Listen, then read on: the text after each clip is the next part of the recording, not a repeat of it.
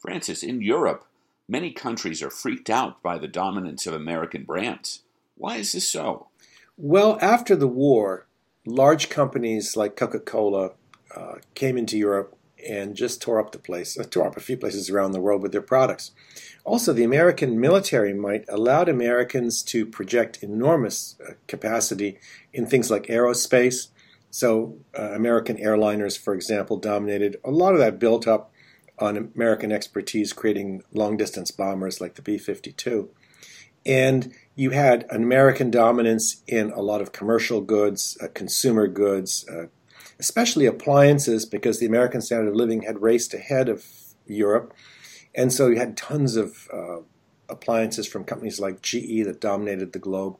You also had American computers developed rapidly, and that was based on the enormous amount of money put into the highly secret code breaking and code creation work done during the war.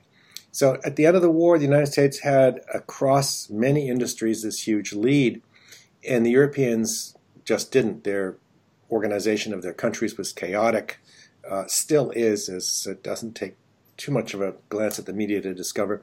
And they were just getting torn up by this monster powerhouse across the Atlantic. And the other thing that happened in Europe at that time was that a lot of the countries became socialist and nationalized industries because they truly believed that they had to protect their industries from what they perceived as the ravages of capitalism and keep those industries safe from foreign interference, foreign buying, and so on.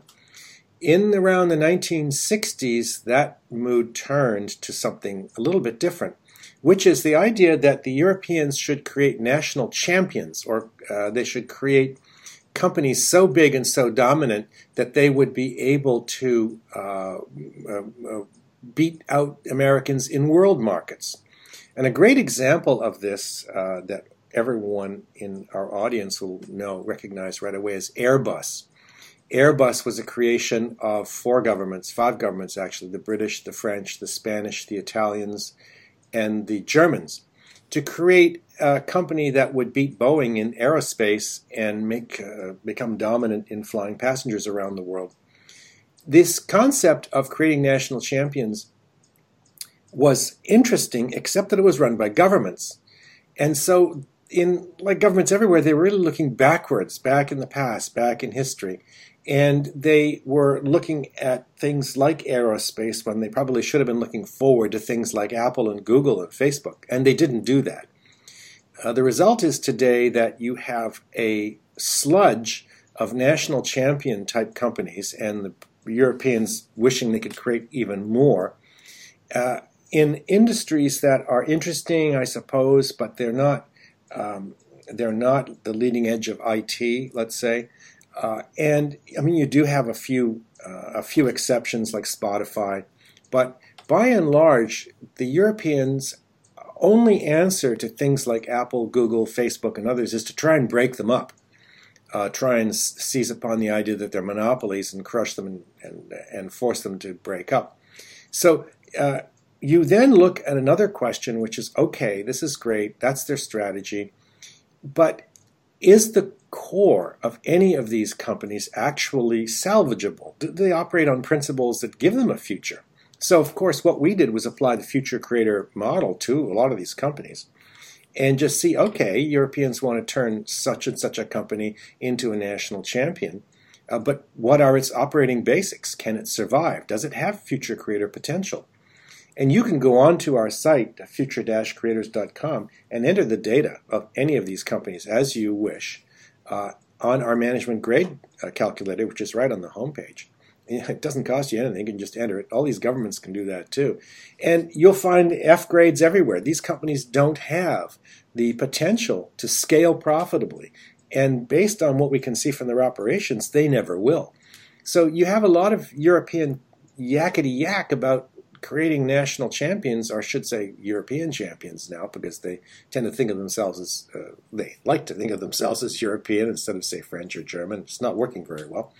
And what you find is that, no, these companies don't have the ability to become future creators, and this is a huge waste of taxpayer money. Taxpayers have to be thinking about the policies of their governments in the same way we do, which is apply the future creators model. See what you get. And if it doesn't look good, you don't do it. And that's the simple story right there. With these taxpayer sinkholes, what are some of the metrics on the management grade calculator that can help determine that these results are ugly of these companies? Oh, the big two are days of sales and inventory and days of sales and receivables. You look at those two data points and you apply them. Airbus is my favorite example. Apply them to Airbus, and that company is terminal. There's no way it can survive any real shift in its markets or any real growth trajectory with data like that. One of the reasons why the A380 is such a flop and has cost them so many tens of billions at Airbus is because their inventory and receivables data were so bad that it told everyone that they were not getting customer information in enough volume or enough quality to prevent them from building the A380. Had their inventory and receivable days been an awful lot shorter, they would have had an information system, an ERP at the very least, an IT system that would have told them much more data about their customers and their markets. And this would have allowed them to avoid this staggeringly expensive mistake at the expense of European taxpayers. Check your management grade at futurecreators.com. Become a subscriber and get access to some great video content to explore more on these breathtaking topics. Thanks, Francis. Thanks, Robert. So you're ready to ask the biggest question of your life, the only question before that question. How do you find the perfect ring to ask it with?